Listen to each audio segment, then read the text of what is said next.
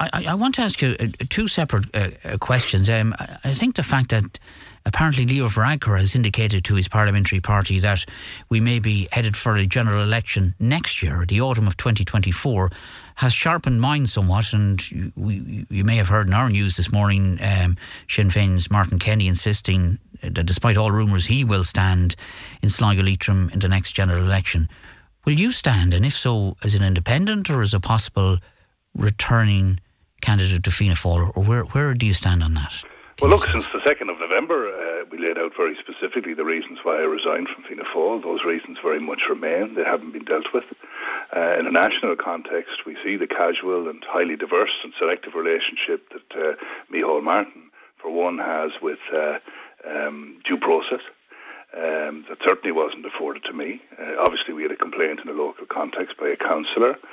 All 4 councillors were mentioned in that complaint. And while I note that some of those have been weighing their intentions to run for election and be cabinet ministers and so on, my only focus is on doing my job in an independent capacity for this constituency. That will continue.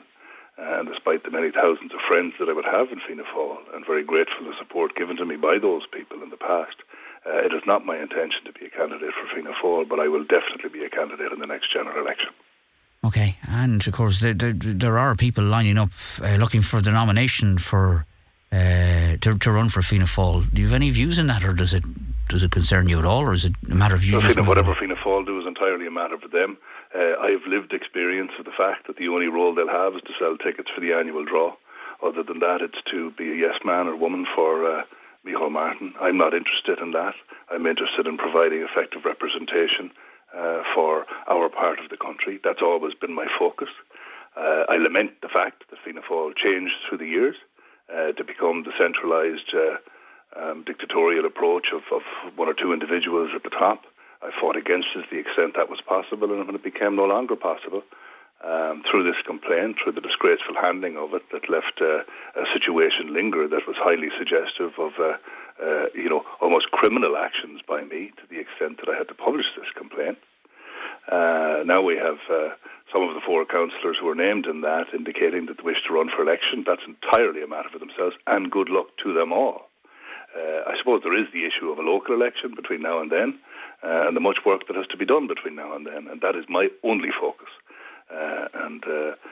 If you don't mind my sympathising with my aunt and the death of an uncle-in-law, Eric Burke, one of Sligo's great characters today, I was with him on Tuesday morning, and today he's in the morgue. So there's a lot of water to go under the bridge between now and the next election, and I, for one, am focused on just one thing, and that's the effective representation of people in this constituency. For too long, and particularly within Fianna Fail, personal advancement and position has been the sole driver at the expense of the effective implementation and pursuit of policy on behalf of the constituents, not just in this area but nationally.